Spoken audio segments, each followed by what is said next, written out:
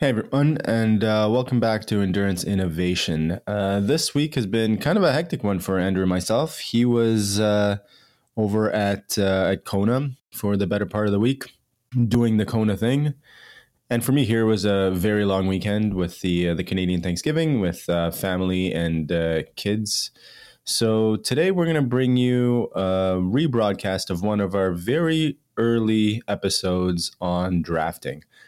And I love this episode because while it is a little bit on the wonkish side, for all of you aerodynamics nerds, you will most likely enjoy that.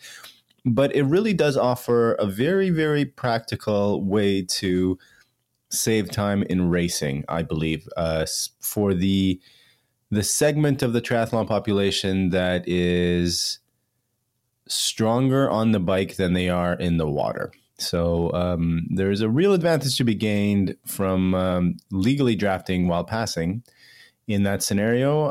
But I'm not going to spoil the case study or the numbers that Andrew and I throw at you. Have a listen.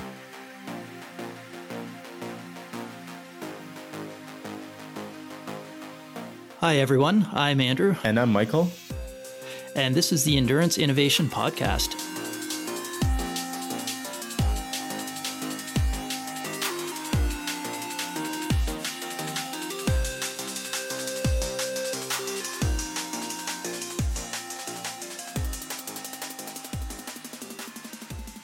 Today's show will cover an introduction and a little bit of a deep dive into the issue of drafting in cycling. Yeah, and just a quick point on the introduction.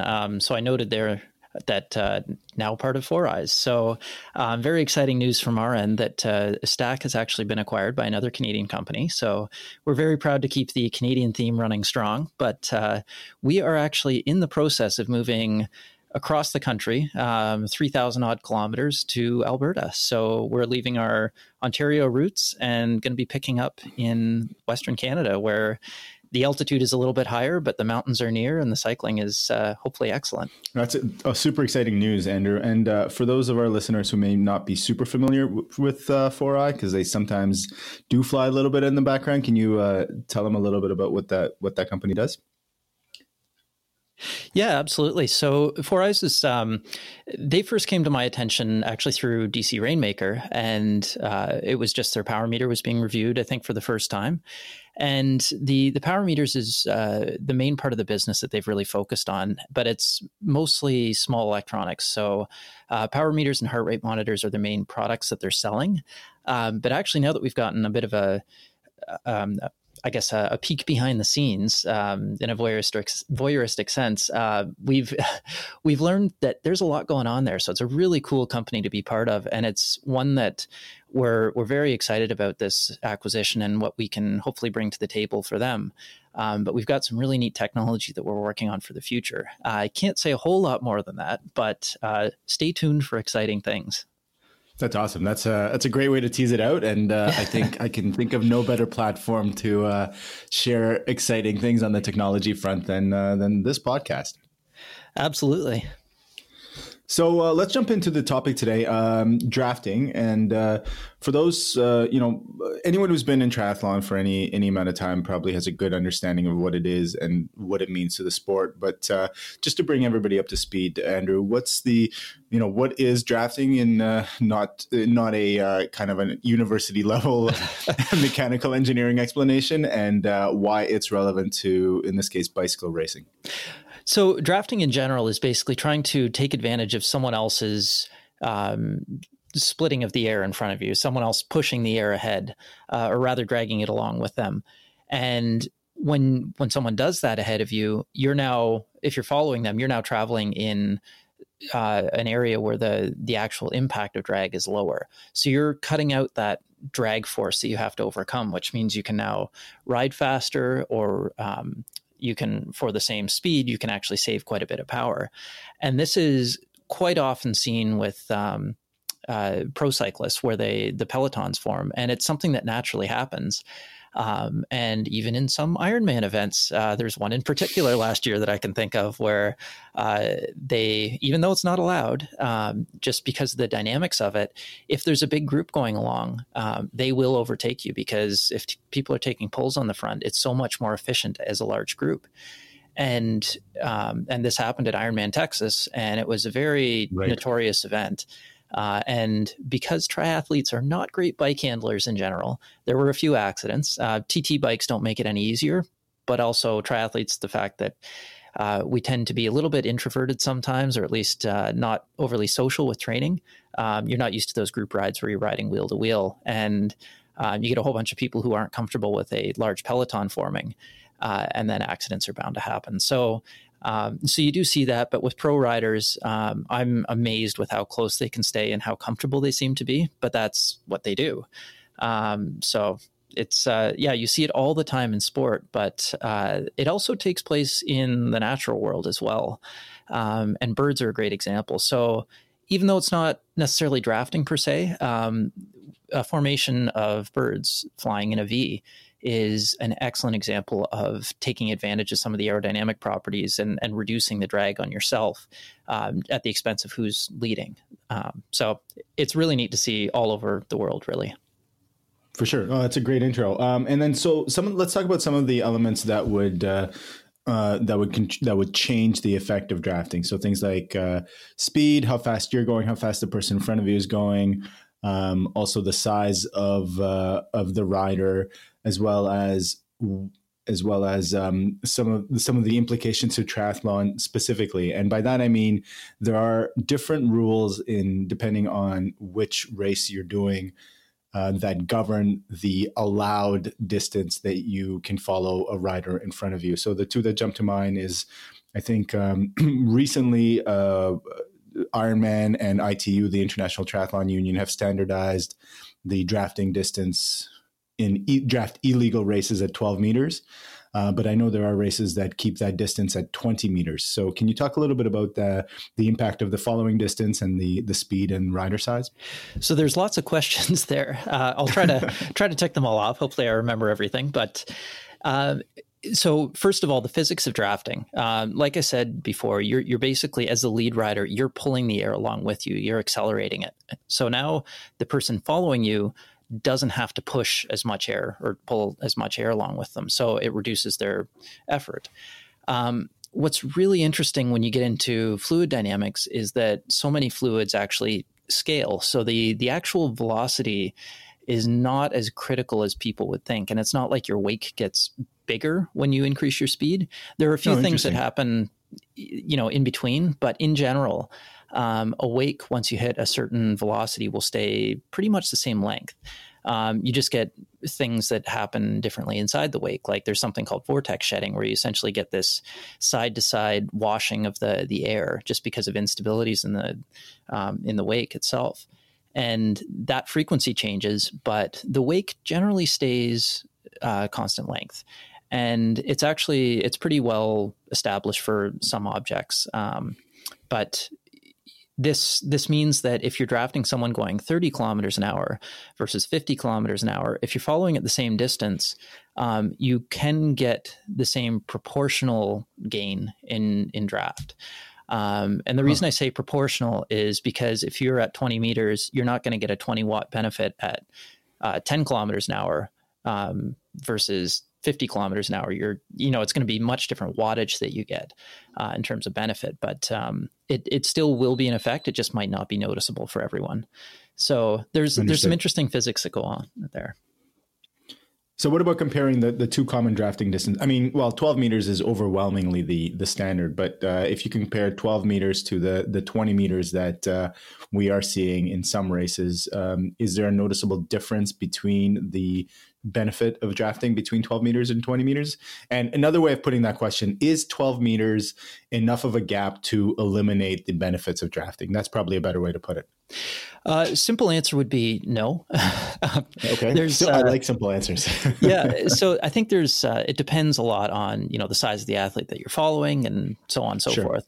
But you could see anywhere from like a 5 to 8% improvement in drag if you actually manage to catch the wake of someone leading at 12 meters, and that drops to around Oh, wow. Okay. 2 to 3%, which is starting to get into pretty diminishing returns at 20 meters. The other Right. thing that makes it much more difficult to actually draft at 20 meters is if you have any kind of crosswind at all, you're essentially changing the angle of this wake. So if you can imagine riding into wind where it feels like the wind's coming at 45 degrees, it's, I think, pretty logical that the wake will actually be coming off you at around 45 degrees. So if you're following straight back, but someone's wake is going off to the side, you're not actually benefiting from drafting. You need to be in that wake. The further distance, the smaller the crosswind it takes to essentially blow that wake across the road. So if you're following at 20 meters, it's a very small crosswind that it takes, which means that drafting essentially becomes impossible unless you're in indoor conditions, basically. So it is interesting how that happens, and you see it very frequently in the pro peloton with Grand Tours, where if there's a big crosswind in a stage, you get these echelons forming that essentially go the width of the road, and it's actually used strategically because you can now, if you've got your wake that's essentially disappearing off into the gravel, no one can draft you, so you're almost closing the door behind yourself.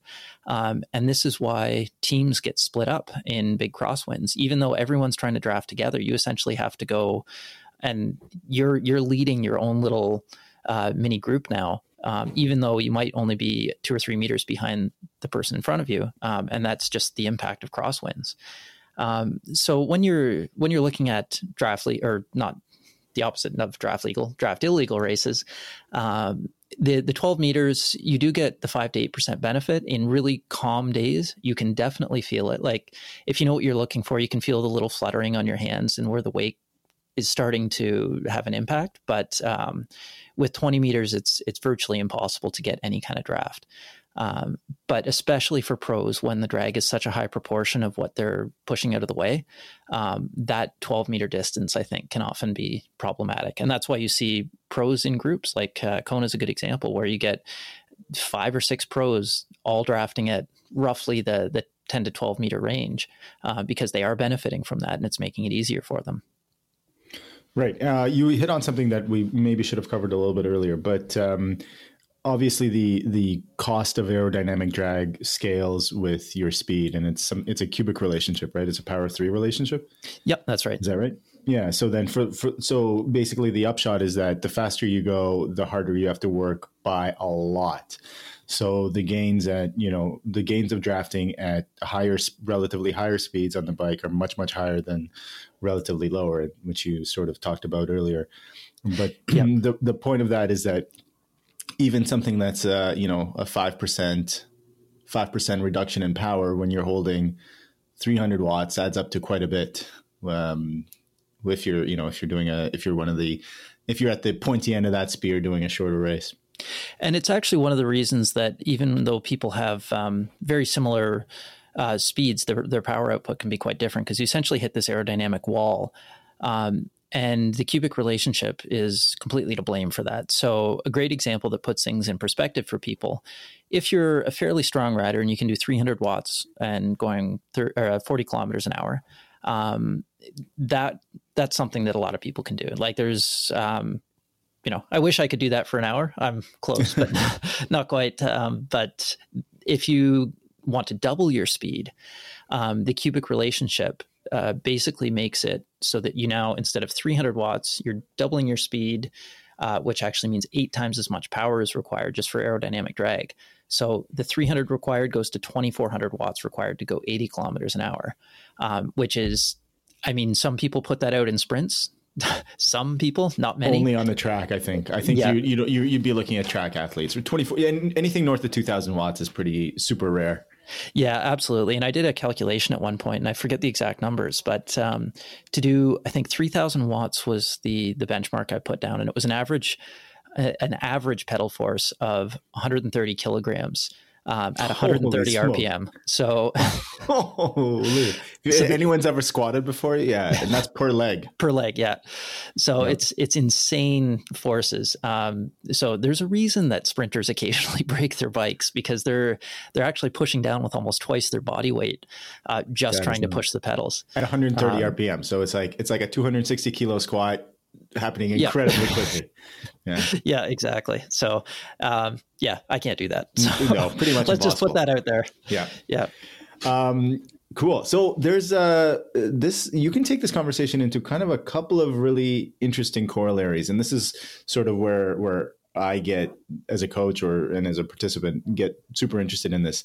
And that is, for instance, in draft legal races, which are becoming more and more popular in short course, if you're a strong swimmer, you actually end up in a pretty good position, because if you're coming out early out of the water, you get to ride with the fast kids up front. And if you're maybe not as strong of a cyclist as you are a swimmer, you could benefit by drafting these people legally, right, in a draft legal race, and do quite well. Whereas the inverse case, a person who is not a great swimmer and maybe a strong cyclist is at a serious disadvantage in a draft legal race coming out of the water, maybe not with the lead pack, because they get very hard to catch. They are all in an ideal situation, working together, drafting off each other. So then trying to catch that pack after a slow swim is certainly no picnic. Yeah. And that's you see that quite often with tactics in the ITU races. Like you have to be a fast swimmer there. If you're slow coming out of the water, you're done. You just get pulled away from because you, as one person, you can't keep up with a peloton of these faster riders, because it's just they work together and they're averaging much higher than any individual FTP. For sure. And I say averaging, like the person in front, and that will change over time, but that's essentially what's pulling along the entire group. So it's like riding at 350 watts for an hour when your FTP is 300 watts, which is something you can't do, but as a group you can do. Totally, because you're basically doing an interval workout. You're doing well above threshold when you're pulling the pack, and then when you get to sit in on somebody's wheel, you're well below threshold, right? So it's almost like exactly. it's like an over under workout if you've ever done those. Still a lot of work, but not nearly as hard as trying to sit at above FTP for any extended duration, trying to bridge that gap. And of course, the people at the front are trying to actively to not let anybody catch them too. So not easy. So learn how to swim is the general takeaway if you're doing ITU or draft legal races. 100%. And then the other case is if in a draft illegal race, which is most triathlons and certainly everything that's long course, it's almost the inverse case. And this is kind of cute. And it sort of came about, I started thinking about this because I started noticing that my speed to power ratio in races is significantly better than anything that I've ever tested in the field by myself. So here's what I mean. For a given power that I'm holding on the bike with the same setup, I go faster in a race than I would if I'm just doing a time trial by myself. This didn't make a ton of sense to me, but then I started thinking about it, and I asked Andrew if any of this had to do with the fact that because I'm, let's say, an average swimmer, but a better than average cyclist, when I'm coming out of the water, I end up passing a lot of people. So the only legal way to draft in a draft illegal race is when you're making a pass, you have, typically around 20 seconds to clear the drafting zone, let's say the 12-meter zone. So from the time you enter 12 meters, that zone 12 meters behind that cyclist in front of you, you have 20 seconds to complete the pass. And completing the pass usually means your front wheel is now ahead of the front wheel of the person you were passing. So because, I come out of the water not with the fast kids, but then I end up passing a lot of them, I was wondering if that little bit of drafting that I do over and over and over again has enough of a cumulative effect to make a measurable difference by the end of the race. And especially in long course, if you're 90 kilometer or 180 kilometer on the bike, you can end up passing quite a few folks. So I asked Andrew to do some math, and I'm going to put him on the spot now to give us those numbers. Yeah, so fortunately, I'm not doing the math off the top of my head because that would not be a pretty sight.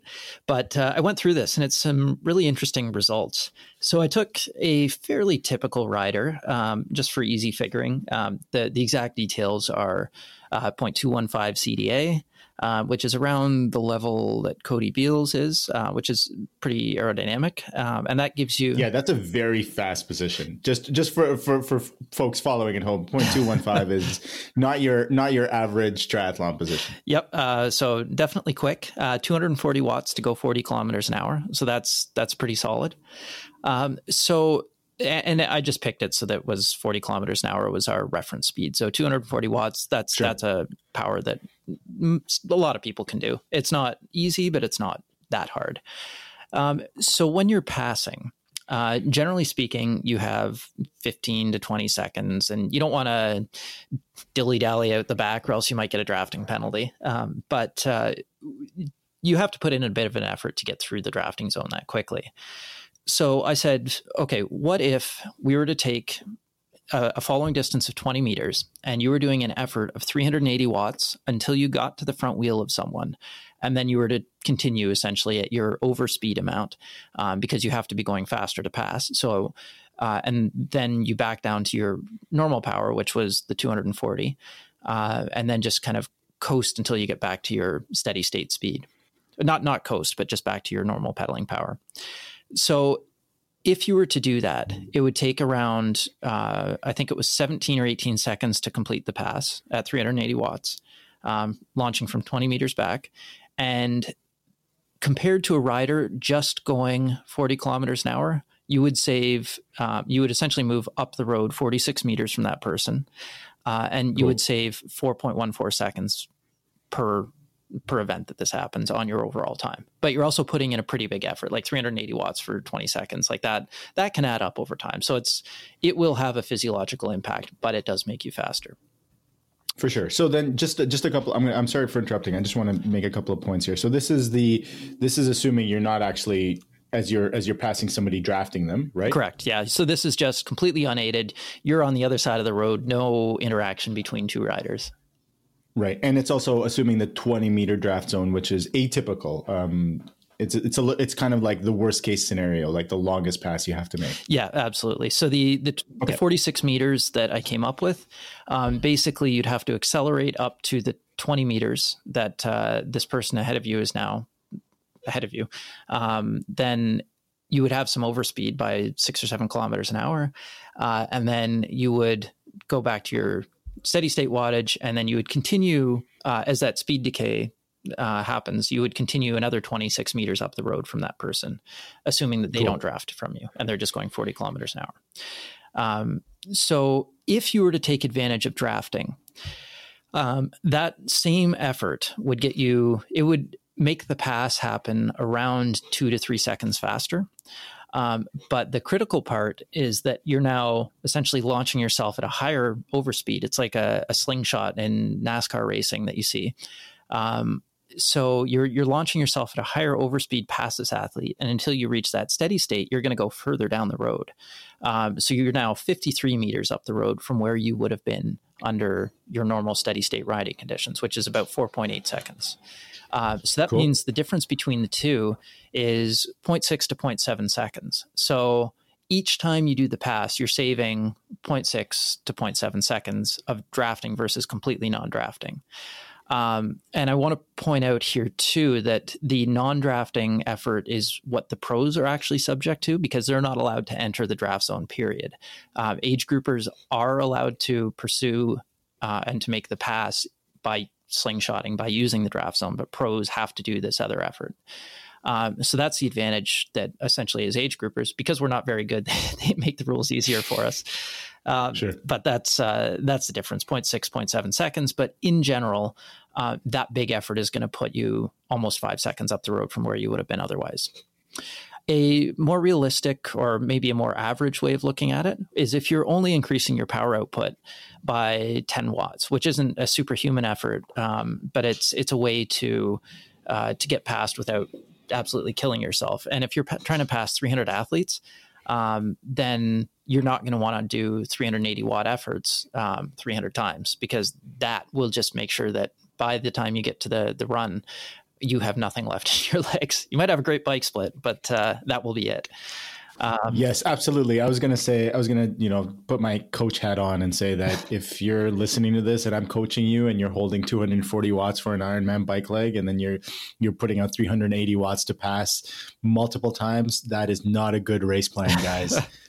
do not do this. This is just some math to illustrate a point. But I think this third case is way more relevant. Yeah. So this is a more typical effort, and it's essentially the 250 watts versus 240 watts, which means you're getting a slower pass, but you're also able to get a more natural impact of the draft. So you're not putting in that much more physiological effort, but for what you gain is essentially 35 meters up the road. And that's cool. 10 meters or 10 watts extra, gaining you an extra 3.5 seconds, 3.1 to 3.5 seconds per pass.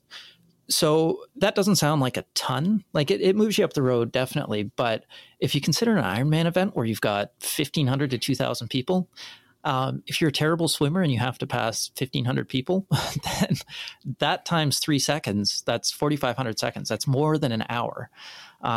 That's crazy. So if you were to tell someone, yeah, you could save an hour off your bike split, I think most people would be pretty happy with that. That is a lot of time to save.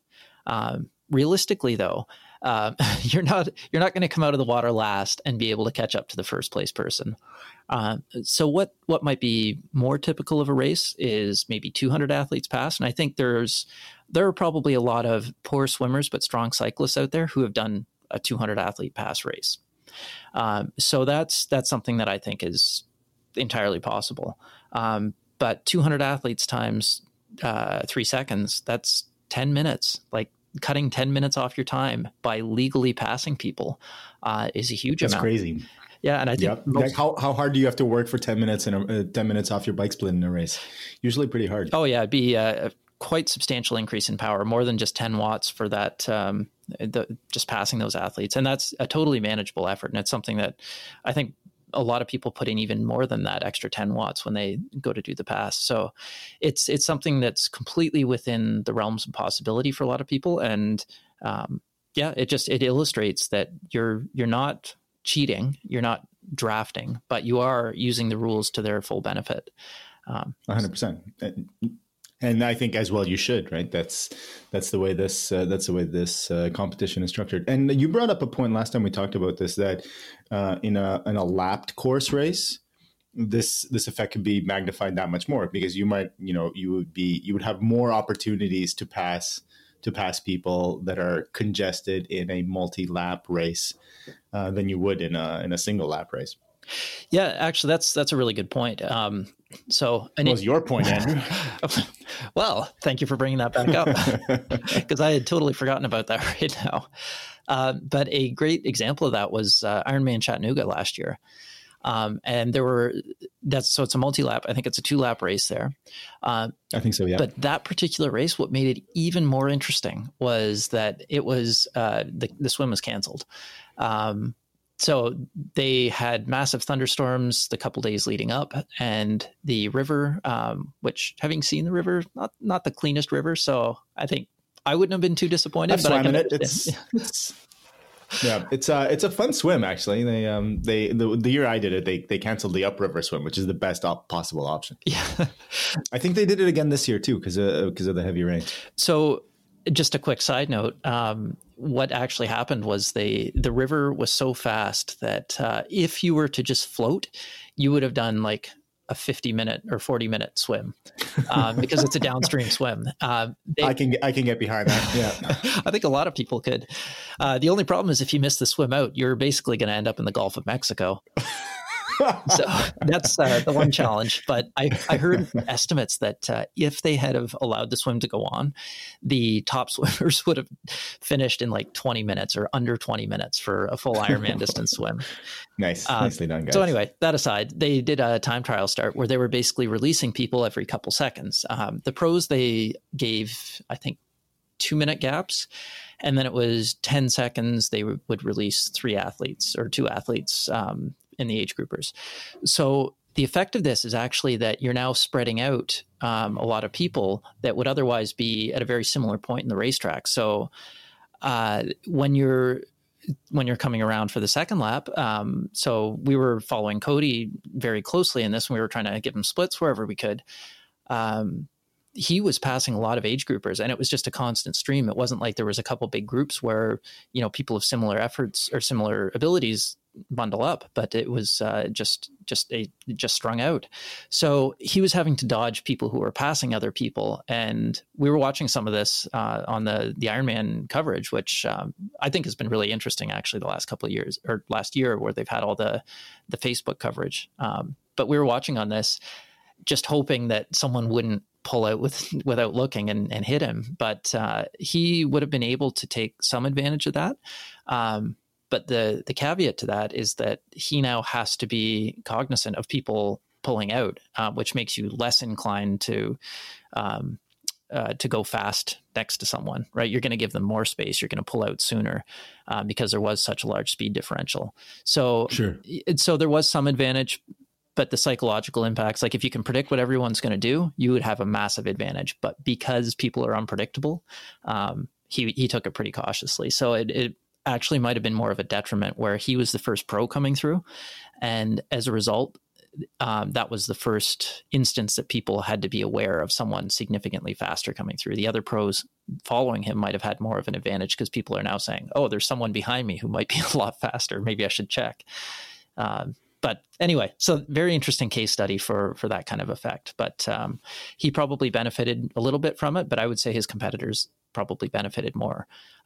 Interesting. But he actually set what would have normally been a course record time there.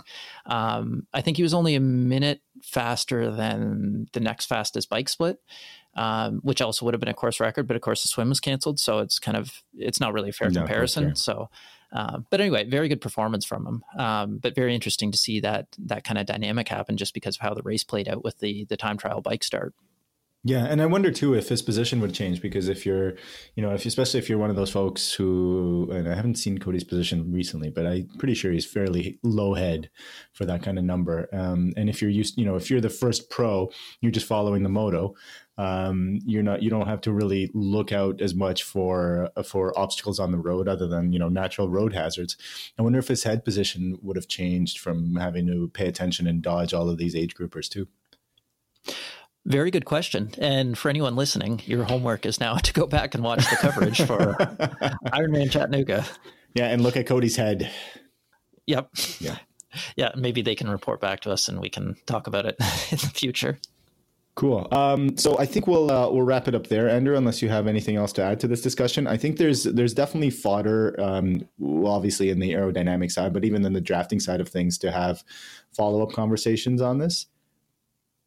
Any thoughts? Oh yeah, I could talk about it all day, but I'm not going to. So yeah, if there's any questions that people have, and just specific things that you want to know about drafting or the impact of it, we're definitely happy to take those on as future questions. We did actually have one user question, actually an athlete that I used to work with, and she wanted to know what our position was on farting, or the legality of farting, or passing wind, if we're going to be more delicate. If someone is drafting you, what the rule book has to say about it, and what the ethical implications of that course of action would be. So let's take this as a serious question, and in terms of propulsion, if you were to get some forward momentum, it would be almost negligible. It's not like every time you fart, you lift off your chair. At least I don't. So you have a medical problem. I think that. Yeah. I think triathlon is the least of your worries at that point. Yeah. So you're not getting any advantage there. As to the person following, what I actually did my master's research on, I can't believe I'm talking about this, but I'm very curious. Combustion. It was modeling combustion and mixing of two unmixed, like an unmixed oxidizer and fuel stream. So you've got a fairly turbulent wake behind you. And that means it's really good at mixing things up. So the concentration drop of the gas is fairly rapid. So unless someone is like right up there, there's not really going to be any impact. As nice as it would be to kind of give someone a, hey, you should back off kind of warning in terms of, just that gas. But it's not going to make it back to them likely, just because everything mixes up so intensely there. So that's it's probably the most useful application of my master's research so far. That's an amazing answer, Andrew. So I thought, obviously this question was posed as a joke, and I thought I'd throw it out there kind of in that same spirit. And you gave a legitimate engineering answer to that question. I thought we'd just have kind of a laugh at it, but there you have it, guys. Feel free to fart on your bikes because of the turbulence of your wake, chances are the person following you, even if they're fairly close, is not going to smell it. Green light. That's right. So with that, we'll sign off for today. I'm Michael of X3 Training. You can learn more about what I do at x3training.com. And I'm Andrew from Stack and 4eyes, and you can go to either of our websites. So that's StackZero, StackZero.com, or 4eyes is the number 4 followed by III.com. And you can check out their power meters and heart rate monitors and whatnot, or you can come buy a trainer from us. And we've actually got a 50% discount on our Halcyons right now as part of the acquisition. We're getting rid of our inventory and moving to Alberta. So it's easier to sell it than to move it. Yeah, which is a ridiculous deal on a top of the line smart trainer, folks. So everyone out there, go buy yourself a Halcyon if you don't already have a smart trainer. And if you do, 2 is better than 1. That's right. Yeah, we always encourage people to have 2 or more trainers. Right. Well, thanks very much for tuning in, folks. And our next episode will be an interview we actually sat down with Nathan Killam, a professional triathlete out of British Columbia, a little while back, and we'll post that one up after this episode. Thanks a lot for joining us.